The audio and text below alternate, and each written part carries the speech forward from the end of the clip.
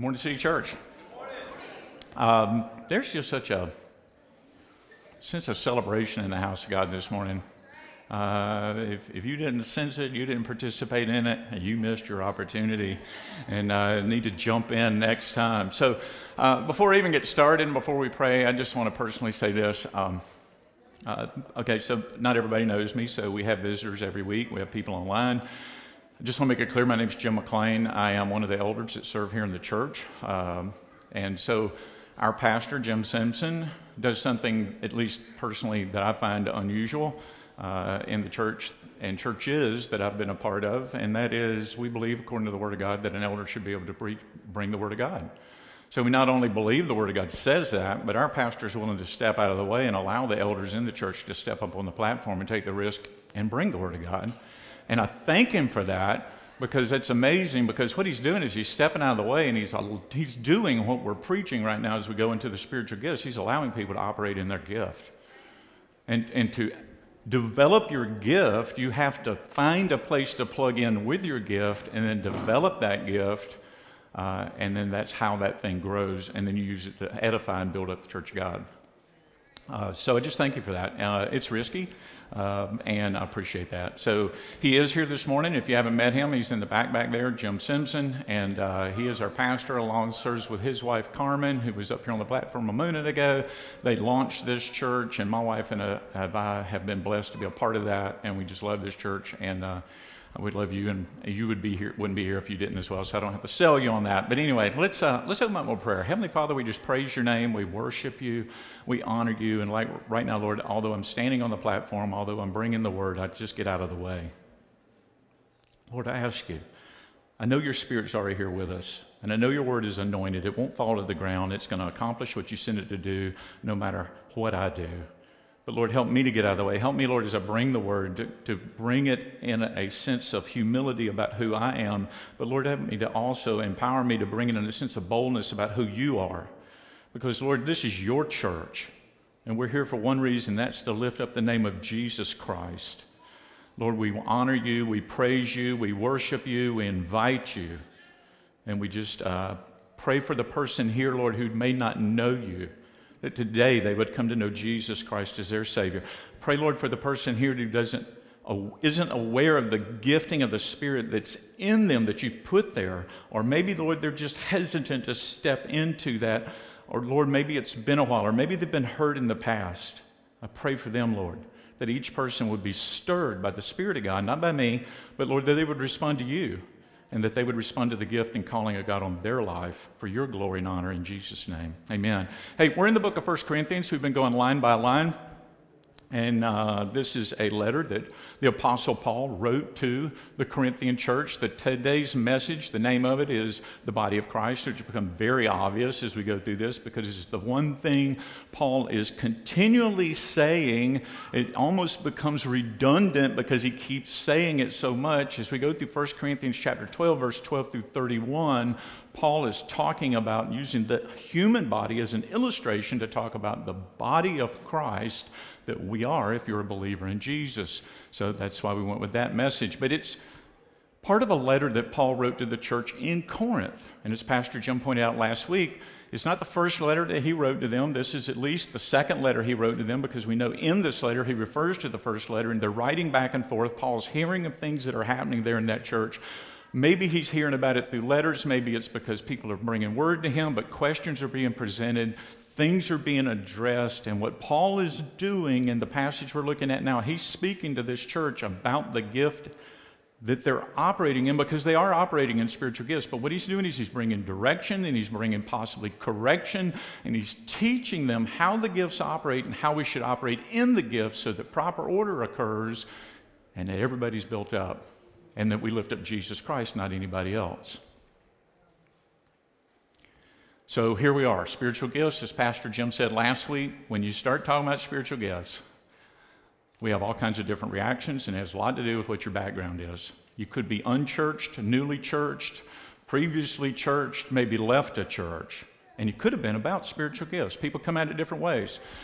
What Paul was doing as he was specifically writing to them about this, and he makes it clear he didn't want them to be uninformed. In fact, he didn't want them to be willfully ignorant. And what that means is you don't get to, if you're a believer in Christ and you love the Lord and you want to serve him, you don't get to just go, I don't care, don't want to hear about those spiritual gifts, I'm checking out, not going to listen to it, turn in the channel, I'll come back when you guys are done with it, because this is part of who we are and it's part of how the church operates. On the other hand, Paul didn't want us to be misinformed. He did not want us to be misled. He didn't want us manipulated. I don't need to be emotionally manipulated. I don't need to be manipulated with the word or any other manner. I need to be led. I need to know the Spirit of God. I need to know Jesus Christ. And I want the real move of the Spirit of God in my life. And I am open to it and I am welcoming it. Paul wanted us to understand. Paul wrote this purposely, and he makes intentional conversation about this because he wants us to recognize what's of God and what's not of God so we can participate in the things of God. I want to drink deeply of the things that are of God. Now, last week this passage was used, and I just wanted to go back to it as we jump into the rest of it. In 1 Corinthians chapter 12, verse 4 through 7, Paul said, there are a variety of gifts, but the same Spirit. There are varieties of service, but the same Lord. And there are varieties of activities, but it's the same God who empowers them all in every one. To each is given the manifestation of the Spirit for the common good. Any gift of the Spirit that operates in me and through me is not to lift me up, make me impressive to anybody. It's for me to point people toward Jesus Christ, and for the church to grow and be healthy and function as it's designed to. What Paul is talking about throughout this passage from 12 to 31 continually is almost like he's playing the drums and he just keeps rolling the same beat. He's talking about the unity of the Spirit operating in the church. And he wants us to catch it, and he wants us to flow in it. What they were doing, it seems when I read 1 Corinthians, at least chapters 12 through 14, I get the picture of is they were elevating some gifts. They were moving in those gifts, but maybe that was the only gifts, and maybe there was too much of that. They were really kind of out of order. There was a lot of some things happening, and maybe other things were being excluded. All the gifts need to be able to operate for us to flow as we should. The spiritual gifts are for building the church, and again, in elevating Christ Jesus. So if you would stand, we're going to do what we continually do. We're going to read through, and it's a lot of passages, 12 to 31. Hang with me. We'll get through that, and then you can sit back down. But we're in 1 Corinthians chapter 12, verse 12, and we're going to run all the way to 31. So Paul says, for just as the body is one and has many members, and all the members of the body, though many, are one body, so it is with Christ. For in one Spirit we were all baptized into one body, Jews or Greeks, slaves or free, and all are made to drink of the same or one Spirit. For the body doesn't consist of one member, but of many. If the foot should say, because I'm not a hand, I do not belong to the body, that would not make it any less a part of the body.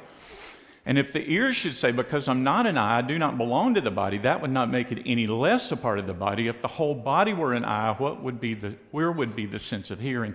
If the whole body were an ear, where would be the sense of smell? But as it is, God arranged the members in the body, each one of them as he chose. And if all are a single member, where would the body be? As it is, there are many parts, yet one body. The eye cannot say to the hand, I have no need of you, nor again the head to the feet, I have no need of you. And on the contrary, the parts of the body that seem to be weaker are indispensable. And on those parts of the body that we think less honorable, we bestow the greater honor, and our unpresentable parts are treated with greater modesty, which our more presentable parts do not require. But God has so composed the body, giving greater honor to the part that lacked it, that there may be no division in the body, but that the members may have the same care for one another. And if one member suffers, all suffer together. And if one member is honored, all rejoice together. Now you are the body of Christ and individually members of it. And God has appointed in the church first apostles, second prophets, third teachers, then miracles, then gifts of healing, helping, administrating, and various kinds of tongues. And then he asks a series of questions. Are all apostles? Are all prophets? Are all teachers? Do all work miracles? Do all possess gifts of healing? Do all speak with tongues? Do all interpret? But earnestly desire the higher gifts, and I'll show you a still more excellent way. You can be seated. It's a lot of verbiage. But there's some key things that Paul points out in that. I'll ask you to think about this. As he's explaining this and using the human body to make the illustration, and he keeps coming back to the same thing, kind of saying it over again, and then saying it again in a different way, he is trying desperately to communicate something that he wants us to understand. And then buried inside of that, in verse 13, he points out we're all baptized into one body. And in verse 18, he points out that God's the one who arranged the members as he chose. And then verses 24 and 25, he pointed out that God's composed the body to prevent division. And he's also done it to ensure that every part of the body gets the care that it needs so that it may grow as it should. And then he challenges us in verse 31 that we should desire the greater gifts. So here we are, spiritual gifts. Second week, going to go for at least 2 more. The spiritual gifts, when we go into this, you might think, exciting, awesome, been waiting for this, we're there, bring it, let me hear about it. And again, you might go, oh man, that stuff's a little strange. I've seen that, I've heard about that. I went to that church one time, I was in one of those churches for a while. Whatever your background is, maybe it was a little strange. Or you might even look at it and go, oh, wait a minute, that's edgy, that's kind of weird, that kind of stuff. But I just challenge you to look at it through what the Word of God is saying and let the Spirit of God speak to you. Let Him bring the Word of God alive in you. Because Paul wasn't hiding this stuff from us. Paul purposely sat down and wrote this out with instruction. The Spirit of God preserved it for us from the letter that Paul wrote to the Corinthian church so we would have it today. And it's not just what the Spirit of God through Paul was saying to the Corinthian church, it's what the Spirit of God is saying to us today. It's for us. He doesn't want us to be uninformed, checking out and saying it's not for me. He doesn't want us to be misinformed, manipulated and taken advantage of in any way or misrepresented. He also does want us to understand it. He wants us to perceive it, understand it, and flow in it and operate in it as it's designed to. The one thing that I see continually being said through these verses is that the point is that we have to be one. We were created to be one. And really and truthfully, the church, and not just City Church, when we say the church, I think everybody understands, but just to make sure we are talking about more than just City Church. We're not talking about 1624B Road alone. We're talking the church, the ecclesia, the called out ones, the church of the living God. It is beyond this city, this state, this nation. It is worldwide. God blew my mind a couple of years ago. My wonderful wife and I finally had the opportunity to go over to Israel for about 12 days. And the thing that blew my mind, we went into the West Bank to Bethlehem, and I had the opportunity to meet a Jesus-loving Christian Palestinian, and it just blew my mind. I wasn't ready for that. I had my preconceived notions of who people were and what they were, but there are people who love Jesus all over this planet that are called, and I've met them, and if you're like me, you get the opportunity to travel, or you meet people from other nations, you can relate to this, you'll meet somebody that loves Jesus, and there is a connection, and it is almost immediate. Sometimes you sense it before they even tell you they're a believer, or they tell you that they're a believer, and you go, that's what it is, that's what it is. We're connected. There is a unity in the Spirit here. But the church has allowed spiritual gifts to divide it for far too long. We're not going to fix that today, but what we can do is we can see, what does this mean for us as a church? And how are we going to operate in it? So 1 Corinthians chapter 12, verse 12, he said, "For just as the body is one and has many members, and all the members of the body, though many are one, so it is with Christ." We're not just a bunch of random disconnected people. If we're believers in Jesus Christ, we are connected. We're connected through something he calls the body of Christ. And I want to be absolutely clear, Jesus is the head of the church. He's the head. He's the head. He's the one I'm following. I'll follow the appointed leaders he puts over me that are following him, and I'll follow them as they follow him. But he's the head of the church. Ephesians 1:22 and 23 said he put all things under his feet and gave him as head over all things to the church, which is his body, the fullness of him who fills all in all. And in Colossians 1:18, it says, and he's the head of the body, the church. He's the beginning, the firstborn from the dead, that in him, or in everything, he might be preeminent. It's clear, Jesus is the head of the church. It's his church. We're connected to him. And since, if you're a believer in Jesus Christ and you're connected to him, what that means is you're automatically connected to all other believers in Jesus Christ that are following him. Because if we're connected to him, we're connected to each other. And we're not talking about in a cultist fashion. This is not some kind of weird thing, but we are unified with each other as his children, his sons, his daughters, connected to him, who's the head of this church. And furthermore, we're baptized into one body. 12:13 of 1 Corinthians, he said, for in one spirit we were all baptized into one body. Jews or Greeks, slaves or free, and all were made to drink of the one spirit. When I look at that, I go, well, let's see, Jews and Greeks, slaves are free. What that tells me, my national identity has nothing to do with it anymore. My social status has no influence or impact in this. Again, I've met people from other nations that love Jesus. If you come by my house, some of you have been there. Yeah, I've got an American flag hanging on a pole in the front of my house because I'm an American. I've served in the military in this nation. I'm proud of the heritage I have here, and I thank God that I've grown up in the United States. But that doesn't identify who I am anymore because I'm part of the body of Christ. It's bigger than that. My social status has no weight, doesn't have anything to do with the kingdom of God. We all drunk from the same Spirit, and we're obviously talking about the Spirit of God, the Holy Spirit. We have a unity that surpasses anything that this world has to offer. It's bigger than that. We've been born of the Spirit of God.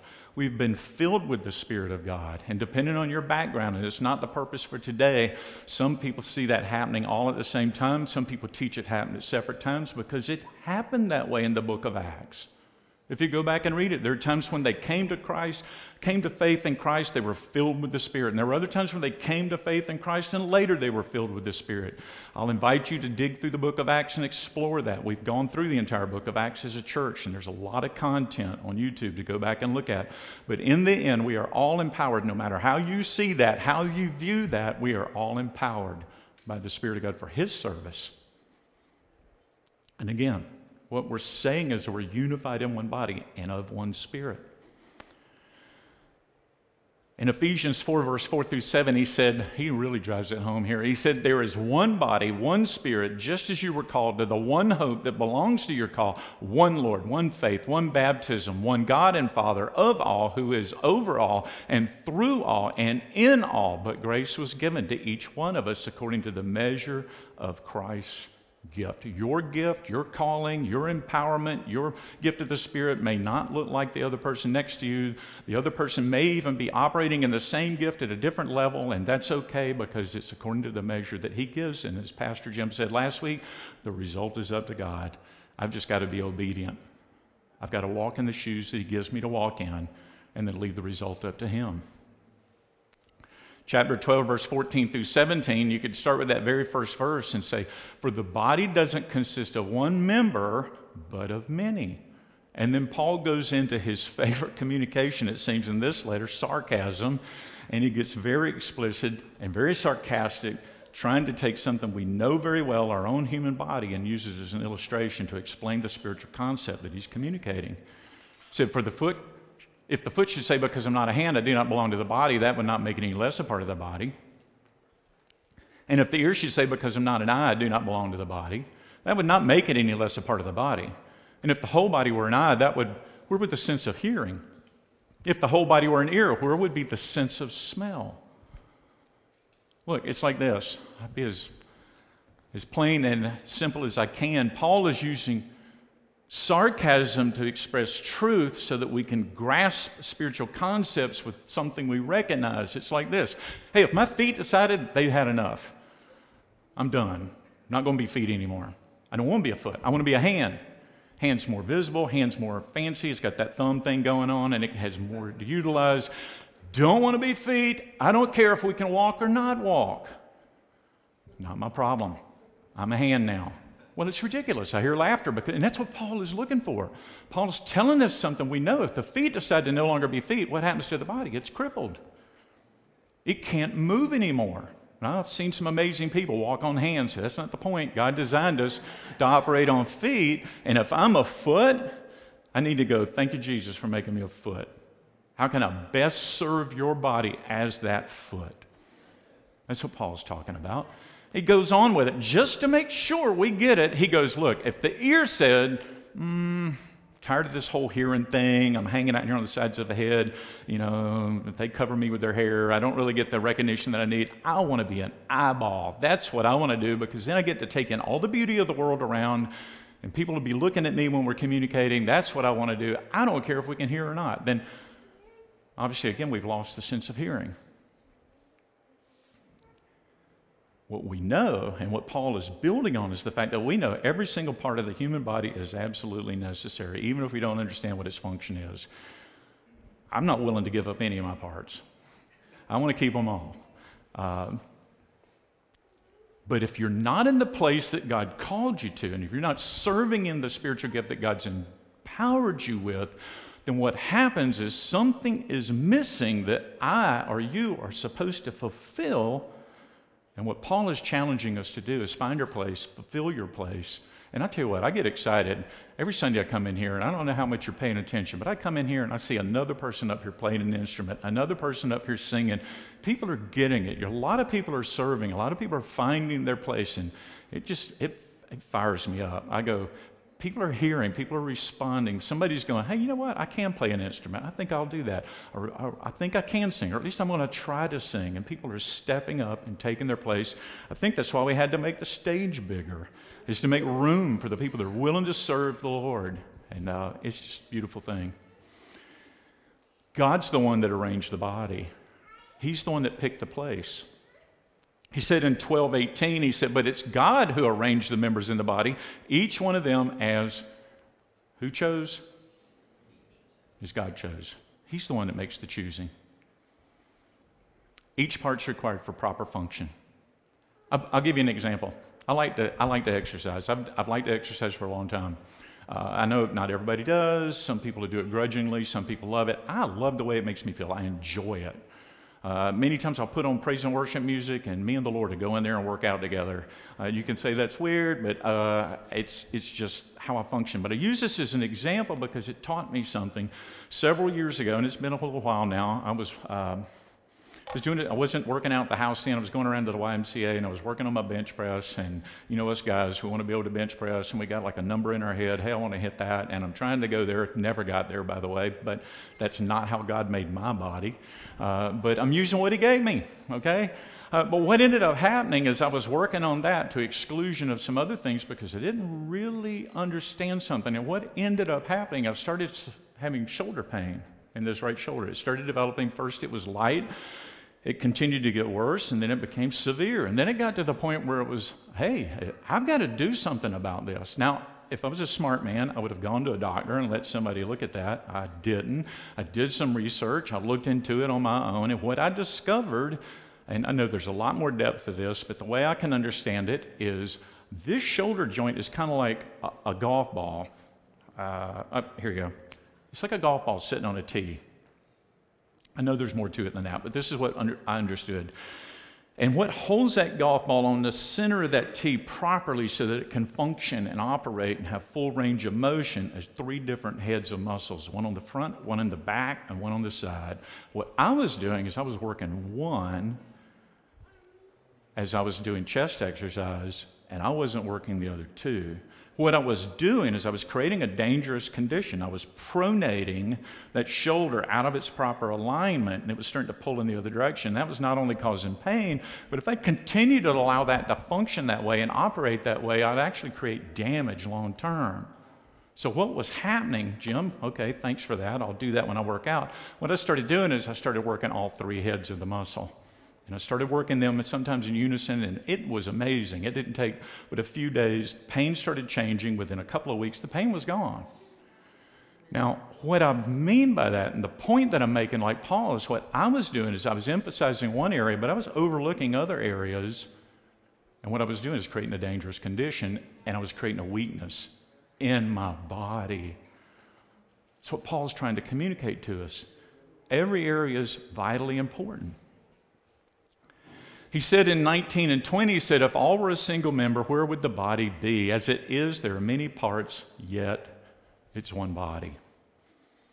The truth is, what Paul's continually saying to us is that the body needs every single part in their place, every single part performing their function to operate as it's supposed to. Some of those parts you can see, some of those parts you can't see. And he gets into that 21 through 24, and I'm going to stop right in the middle of 24, and I'm going to come back to the rest of that in a moment. He goes, again, he's making examples. The eye cannot say to the hand, I have no need of you, nor again the head to the feet, I have no need of you. On the contrary, the parts of the body that seem to be weaker are indispensable. And on those parts of the body that we think less honorable, we bestow the greater honor, and our unpresentable parts are treated with greater modesty, which our more presentable parts do not require. Again, if I can make an illustration, it's not all about the eyeball. Everybody can't be the eyeball. It's what Paul's saying. Some of you know my wife, Brenda, and I'm going to embarrass her right now. She's got beautiful blue eyes, and I love her eyes. I love her, but I'll just tell you, I come home in the afternoon sometimes, and I give her this look, and she's like, quit that. I don't know how to explain it to you. I'll look her in the eye, and I just get sucked in. It's like a vortex that pulls me in because the eyes are beautiful. The eyes can be beautiful, and the eyes take in beauty and see it and process it. Who wouldn't? What part of the body wouldn't want to be the eyeball? But if you take the eyeball by itself and remove it from the body and laid it on this table, it would be an object of horror because we can't all be just an eyeball.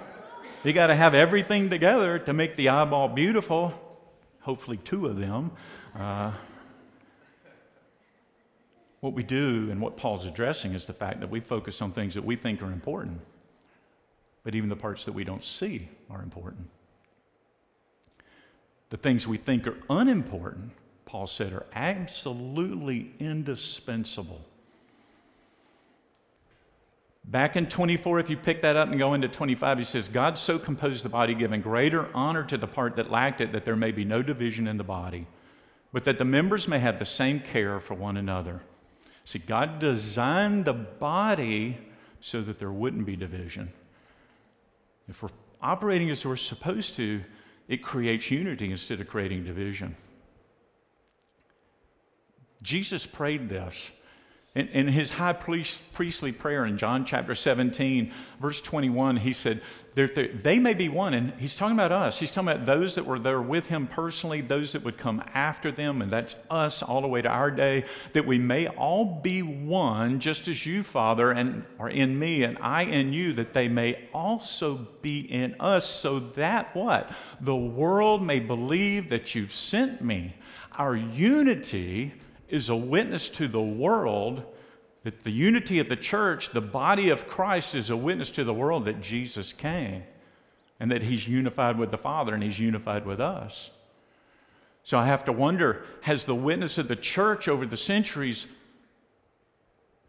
provided the right witness, or have sometimes, if we're honest, sometimes our personal desires have created division in the body that didn't provide the right witness to the world, but rather caused division. And we need to grow up and grow past it. Look, if one member suffers, verse 26, all suffer together. If one member is honored, all rejoice together. But the only way that happens is I've got to know you, and you've got to know me. I've got to be willing to be vulnerable. I've got to be willing to let you into my life. I've got to be willing to let the wall down, let you know what's going on inside of me. You've got to be willing to do it, let me know what's going on inside of you, so that we can just suffer together, pray together, celebrate together. And the best place I know for that to happen is in a community. That community is more than just, I'm so thankful you're here this morning, and I don't want to take this the wrong way, but it's more than just coming in on Sunday morning and singing the songs and doing the thing and going home and maybe grabbing lunch with somebody, maybe not. It's getting to know each other. It's being part of a community, and we provide community groups for that to happen. And I'll be honest, it takes courage. It means letting down the wall. It means being vulnerable. It means maybe getting hurt. And we are all adults in here, I think. And There's probably some kids as well, and they won't know this, haven't learned this yet, but I think everybody in the room can relate to you. Have been in a relationship or relationships where you've been hurt, taken advantage of, overlooked, and you get wounded. And what ends up happening is you build up walls and you go, never again, never again. I'll never fall in love again. I'll never be a part of a group again. I'll never be a part of a church again. And it divides the body of Christ instead of being unified. And in a community, what we see happening in our community group, and it happens in other community groups, is it's a beautiful thing when you see people talking about the Word of God and they're having a conversation. Somebody else says, I don't think I agree with the way you said that. I don't think that's what that means. And then there's not a fight about it, but there's a conversation about it. And then iron is sharpening iron, and we're getting to know each other, and we're growing together. That's how this is supposed to happen. This is how it's supposed to operate. The body of Christ, more than just City Church, it's worldwide. We said that, but verse 27 of chapter 12, he said, now you are the body of Christ and individually members of it. What I take out of that is you don't need to be me, and I don't need to try to be you. We need to do what Pastor Jim said last week, and I love this phrase he used, own who you are in Christ. Who did God make you to be? Who did he knit you together to be? Be that person. What gift of God did he place in you, the Spirit of God? And what calling does he have on life, in your life? Own it. Walk in it. Don't try to be me. Don't try to be somebody else. Some of you know me and you know my story. I came to Christ at 31. I finally, praise God, he didn't give up on me, but I finally surrendered my life to the King of Kings. Well, immediately I needed a transformation in my life, and I knew, hey, I got a lot of renewing of the mind to happen. But what I didn't need to do is try to be somebody else. And nobody needs to try to be me. We need to all try to be more like him. What I mean by that is you're unique. God made you unique, and you need to be who he made you to be. Because what you do is you are made with a purpose, on purpose, and you bring something to the church that would be missing otherwise. And the gifts that you have, that the Spirit of God has bestowed on you, those were given with a purpose, on purpose, and we need those to be functioning, to be who we're supposed to be. I'll tell you what, you're never going to feel more alive, you're never going to feel more plugged in than when you discover what your spiritual gift is, you step into it, and you start to develop it and operate in it.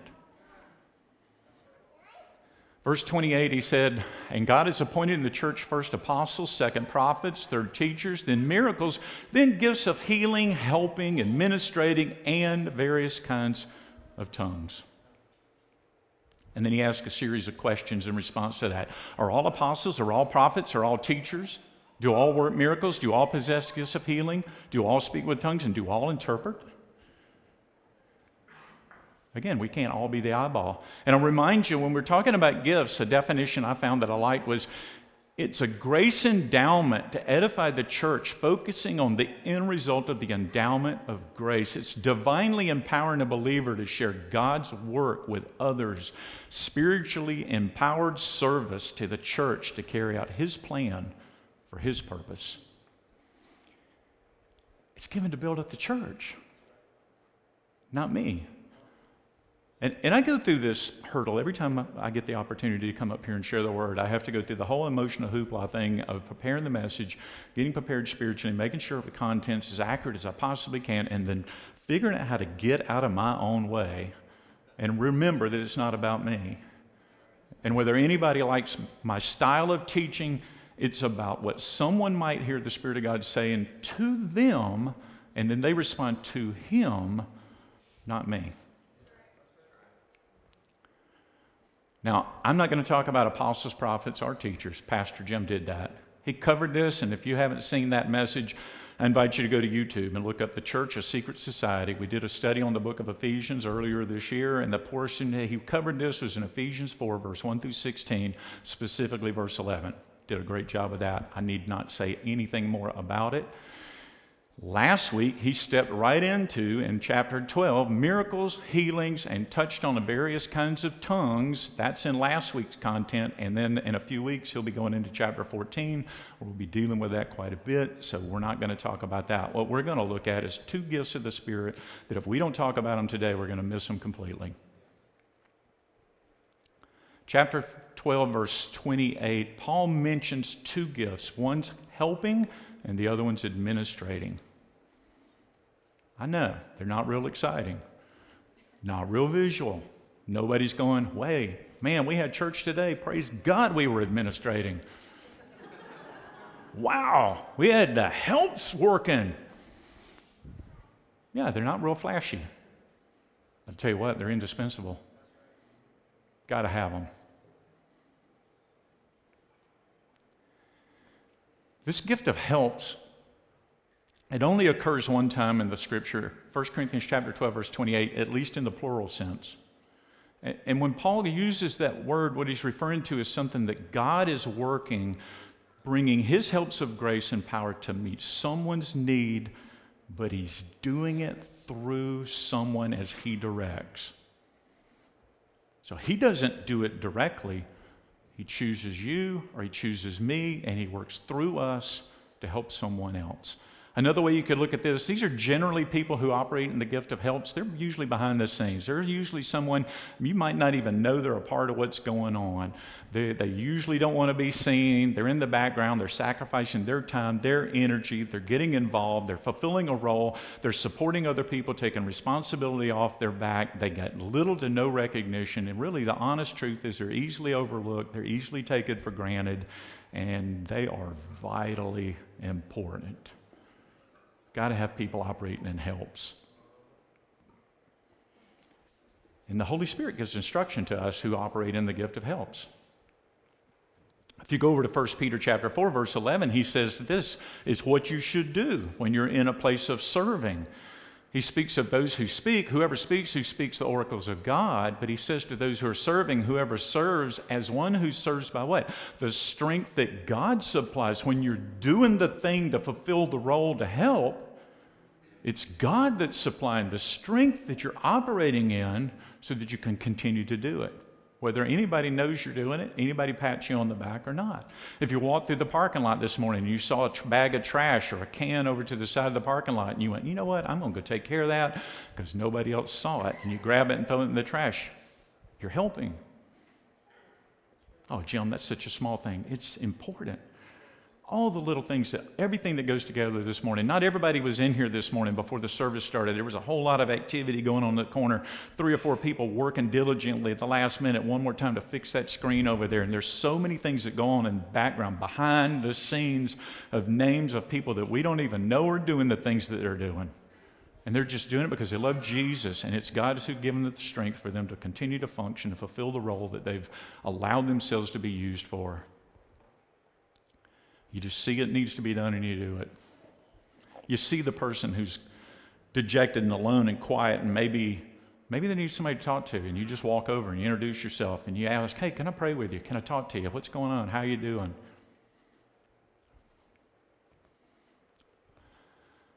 There's also people who operate in this that seem to be that they're supporting people in the ministry all through the Word of God, like Joshua served Moses, Timothy served Paul, and there's an endless number of these. But people that are in ministry, they need people coming alongside of them and encouraging them and strengthening them and fulfilling and helping them. So they don't try to do it all by themselves. This word administration, the gift of administration that Paul uses, this one's someone who steers. Somebody it's like a captain of a ship. They're up there and they're steering the boat and they're charting the course.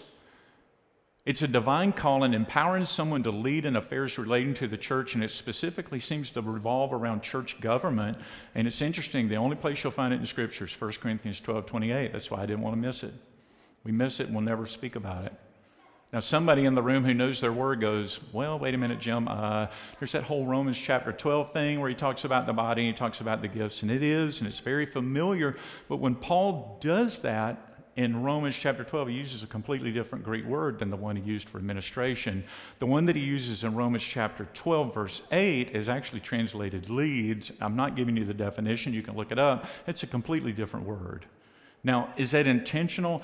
People seem to disagree. Is there 2 gifts? Is it 2 gifts, 2 descriptions of the same gift? I'm not quite sure. I'm not going to be able to settle that. But what does seem to be very apparent is somebody who operates in administration or operates in leadership within the church specifically, they're able to organize other people who are operating in their gifts to help accomplish something that needs to be done. And administration or leadership is very important in a church. I know you'll agree with me. And I think you'll agree, pastors and elders, they absolutely need to be operating in the gift of leadership, the gift of administration. And they need to, as we believe, at least in City Church, they need to be operating in a gift out of a place of humility. The way our church operates is you get involved in leadership by invitation only. And that happens over a period of time as we get to know you, we see the fruit of your life, and we see that you love Jesus, we see that the evidence of the Spirit of God is operating in your life, and we want to make sure that you're going to be bleeding out of a place of humility. Because this is not about lording it over anyone. This is about sacrifice and giving of yourself. And John, in one of his letters, gives us an example of a poor Christian leader. We see that in 3 John. Verse 9 and 10, he says, I've written something to the church, but Diotrephes, who likes to be put himself first. He does not acknowledge our authority, so if I come, I'll bring up what he's doing and talking wicked nonsense against us. And not content with that, he refuses to welcome the brothers, and he also stops those who wants to and puts him out of the church. So Diotrephes is an example of a church bully. It's all about him. He wants to control it. He wants to lock it down. He wants to tell everybody what they can do. And anybody doesn't fit into his agenda, he's like, no, we're not having it. That's obviously not somebody operating in the gift of administration or leadership as the Spirit empowers. So God called leaders, what they'll do, a God called leader is going to do what's best for the church, even when it's hard. And a lot of times it is hard. They're going to have the hard conversation among themselves. They're going to have the hard conversations with the person who needs it. They're going to go out of the way. They're going to give of themselves. They're going to take the time. They're going to do what's best. They're going to seek God about the best answer to each solution. And then they're going to see it through. Again, believers in Jesus Christ are gifted by God as God wills, and He does it for one reason. That's to build up His church. And it's not always easy. And as you may be a new believer, you may be a return to the church. This may be something new to you. Maybe you haven't stepped out, or maybe you have in the past. I can tell you personally, I've been hurt. I've made missteps. I've tried to make this journey and finish this journey well. I've been serving the Lord now over 30 years, and I just praise God He didn't give up on me. But I'll just tell you quickly, if you bear with me. In my journey with the Lord, previous church that I was a part of, loving Jesus, teaching, operating in what I believe the gift and calling of God He has on my life, spending a number of years there teaching an adult class, and spending time in prayer with God. And the more I would seek God,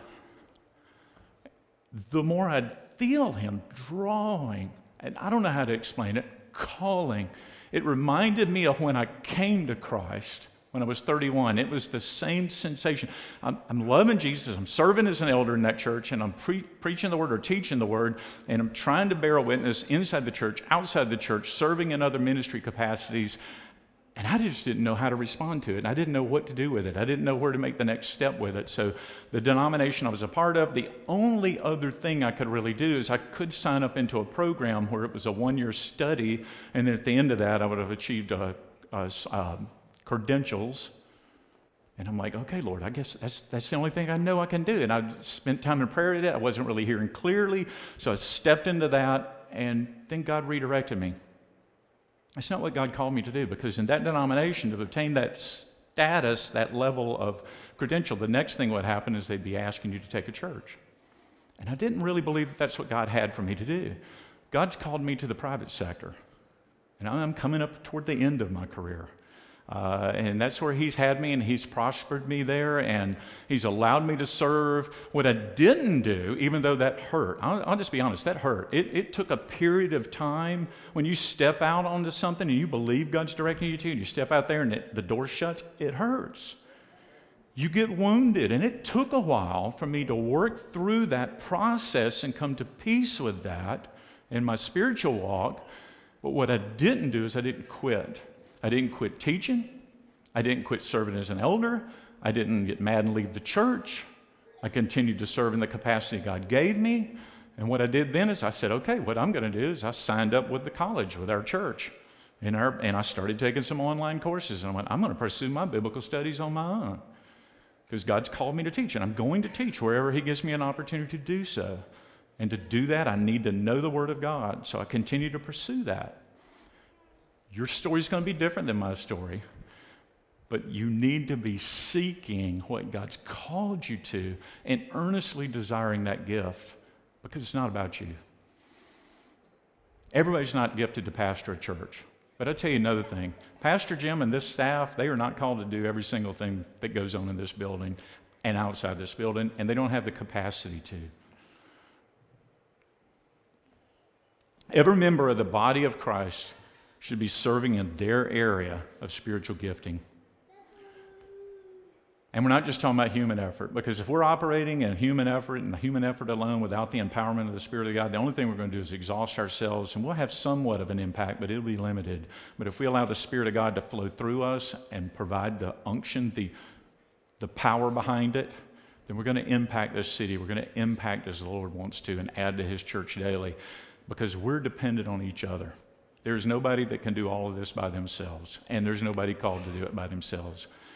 It's all going to cost every one of us something. It's going to cost being vulnerable. It's going to cost risking and having your feelings hurt. It's going to risk, hey, I think that's what the Lord wants me to do, and then you try it, and maybe that's not what the Lord wants you to do. And then you go, okay, Lord, what else might you have for me to do?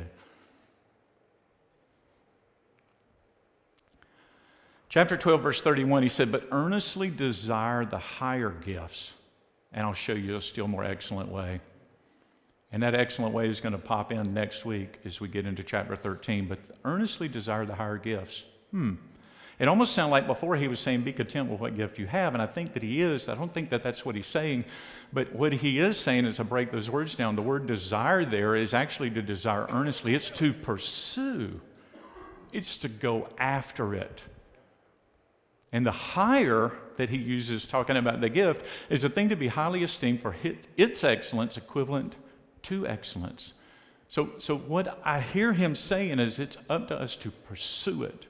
Be content with what he gives you and operate in that and grow that gift, but be earnestly pursuing what else he has for you. I'm not ready to sit down and finish the rest of my life just sitting in a chair. I want to know what God's got for me next. I want to finish well. I want to leave this world exhausted, having given everything I have to my King, because he gave everything for me. When the body's assembled together, what Paul's going to bring up in chapter 14 is that teaching and prophecy has the greatest impact, because we're all stirred, we all grow. So that's probably the greatest gift. Now, not everybody's going to be a teacher.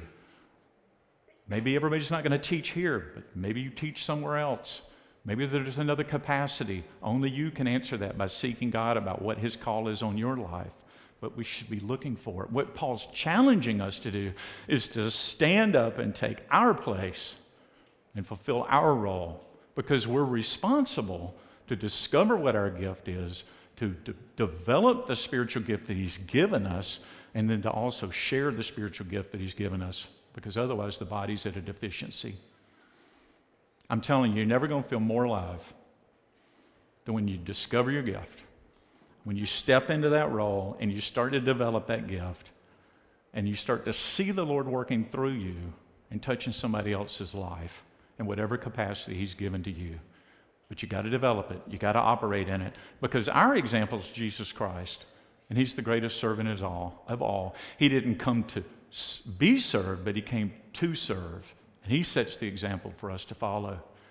What we're called to do is be the body of Christ. And you're never more like Jesus than when you're serving, sacrificing, and giving of yourself for someone else. And we're never more unlike Jesus than when we're looking for our way, demanding recognition, or looking for the personal reward in it.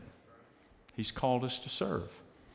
We have to do this effectively. First of all, we got to be a born-again believer. We got to be a believer in Jesus Christ. And if you're not, the Spirit of God's speaking to you, because you can change that today. We'll have a prayer ministry team in the back in just a moment as we begin to bring this to a close, and we'd be happy to pray with you, talk with you about that, lead you in that prayer. If you are a believer in Jesus Christ, then you have to be in a place where you're sensitive to what the Holy Spirit is saying. You have to be sensitive to the Spirit of God. You have to be open to the Holy Spirit of God. And you have to be eager to serve in whatever gift it is that He's given you. You got to be willing to do that. And that's the only way we're really ever going to change our world, is when we allow Him to work through us and impact the people around us. Let's stand and pray, and then we're going to adjourn. But Heavenly Father, we just praise your name. We worship you. We honor you. We seek your face. And we're so thankful, Lord, that you didn't leave us to do this in human capacity, but Lord, you've empowered us by the gifts and power of the Spirit of God that works in us and works through us. Lord, we just invite you today, and Lord, we pray for the person here who may not know you. We pray, Lord, for the person who may be struggling, thinking, hey, my gift's not important, because every single gift is important. And we pray, Lord, that you would empower us, that you would stir us, and that you would send us, Lord, into this world so that we could have an impact for you in Jesus' name. Amen.